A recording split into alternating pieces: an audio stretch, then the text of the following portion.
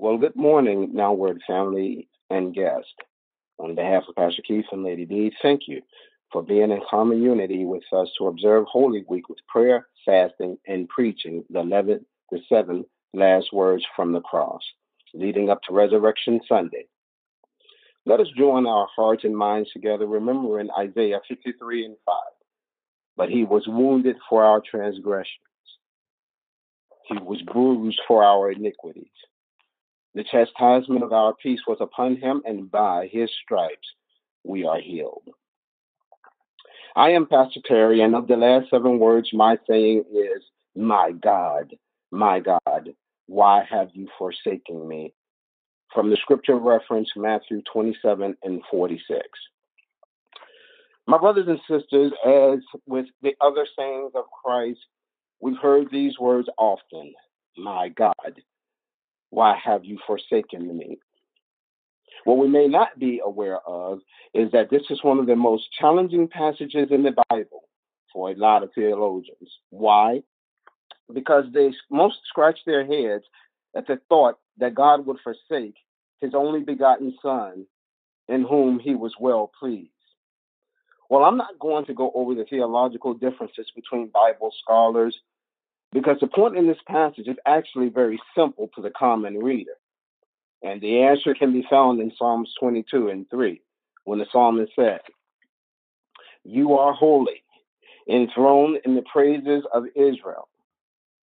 Because God is holy, he cannot overlook sin. To the contrary, he must punish it.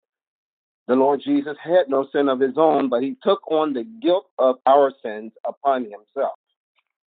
When God looked down and saw our sins upon this sinless substitute, it was then that he withdrew and turned his back on his beloved Son. And it was from that separation that Jesus cried out, "My God, why have you forsaken me?" But notice he didn't say, "My Father, why have you forsaken me?" Because the Father didn't forsake him, but God, in his capacity as the righteous judge who must punish sin and cannot deny himself, had to lay the punishment of our sins upon Jesus Christ. But I want to point out something. We tend to focus on God's hate of sin in this scripture as the primary. But I love it when PK said this past Sunday that God is not in heaven mad about sin. The penalty of sin was satisfied on the cross. The fact is that God's love for us outweighed his hate for sin. And this is why the verse, "For God so loved the world that he gave his only begotten Son," is so powerful. It's not just a slogan or a bumper sticker. It is a declaration and decree of love's conquest over sin. So when we see Jesus on the cross, let's not envision this pitiful sight of a human being racked in pain, bloody, broken, and forsaken. For that image reflects us and the hopeless state of the sin that is of our sin that is upon him. But don't get me wrong. It's good to remember his sacrifice, but not at the expense of also remembering his triumph. For you see, he is the king of the cross, not the victim of the cross. Oh no, Jesus was not helpless in this situation, nor a victim of Roman capital punishment. He merely used the Roman government to fulfill his ultimate purpose. It was part of their plan from the beginning. Remember when Jesus said, "They did not take my life. I willingly laid it down." So the term, my God, why have you forsaken me?" is not a term of defeat, but it is a prophetic utterance of the victory in fulfillment of the scriptures, which could be found in Psalms 22. And so let's not stop at the forsaken part of the prophecy, but let's look at the rest of it.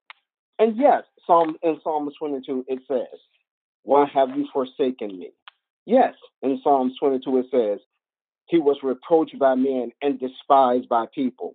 Yes, in Psalms 22, it says, "They pierced his hands and feet and divided his garment." But you know what else it says in Psalms 22? It also says, "You have answered me." You who fear the Lord, praise him. That's not all. The prophecy also says, "For he has not despised nor hated the affliction of the afflicted, nor has he hidden his face from him. But when he cried to him, he heard. My praise shall be of you in the great assembly. It also says, those who seek him will praise the Lord. Let your heart live forever. For all the ends of the world shall remember and turn to the Lord, and all the families of the nations shall worship before you. And finally, it says, for the kingdom is the Lord's, and he rules over the nations. They will come and declare his righteousness to people who are yet to be born. That is, it was he who has done this. Listen, brothers and sisters, in the middle even of this pandemic, I declare to you today that he is still the King of glory. He is the Lord strong and mighty. He is the Lord mighty in battle. Can we just take a moment and praise him just for that? Let us pray. Father, in Jesus' name, I thank you. Truly, we give you the praise, the honor, and glory. For the end of the story was not the crucifixion, the Roman crucifixion. As we will hear even more during the rest of this Holy Week, last sayings from the cross, victory, ultimate victory belongs to you. And so we thank you because in that victory belongs to you, God, we have inherited that same victory as your sons and daughters. Oh, gracious Father, we are so grateful to you. We are so grateful that, God, you have determined our end before our beginning. God, that no matter what goes on in our life, you are in control. God, we thank you for the benefit of peace that comes with our salvation. So we rest in that peace right now, God. God, we thank you, Heavenly Father, that no matter what comes our way, you have taken care of it on the cross, and we don't have to worry about being forsaken. For you have declared that you will never leave nor forsake us. And so we rest in that. Even in the times when we feel lonely, we are not alone. For you are with us, God. You watch over and you keep us. And so we are so grateful and thankful. We will never, our tongues will never stop praising you, God, no matter what. We stand in the midst of a crisis and we choose Christ over the crises. Oh God, we thank you and we praise you because you are worthy of our praises. Oh no, you are not a forsaken God. You are the King of glory. And we thank you, Heavenly Father, because you are strong and mighty. And so we thank you, Father, that there is no thing greater than you. So we thank you, Father, that you have died for our sins and made yourself a sacrifice. We thank you, Father. We bless your name, God, and give you the praise.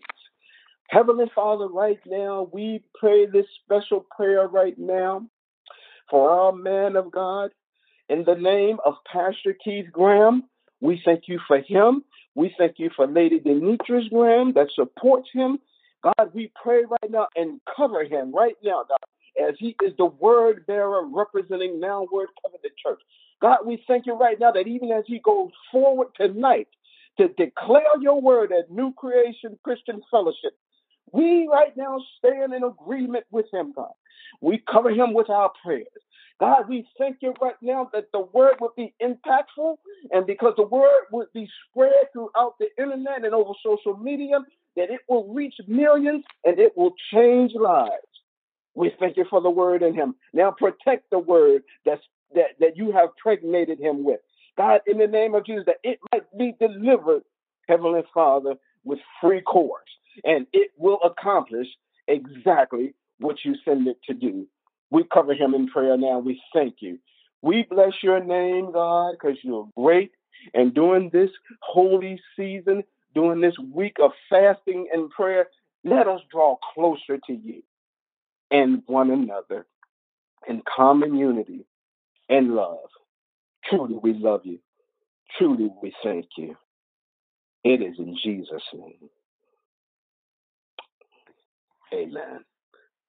Let us remember to join PK on New Creations Facebook Live tonight, starting at 7, I believe, where he will be delivering the word. Let us remember to do that and join in together as he has requested that we do, and as we should be doing as, as a matter of responsibility anyway. I love you with the love of Christ. Receive you this benediction. May the Lord bless you and protect you. May the Lord smile on you and be gracious to you. May the Lord show you his favor and give you his peace. Go in peace and praise God today, for he has done great things. In Jesus' almighty name, amen.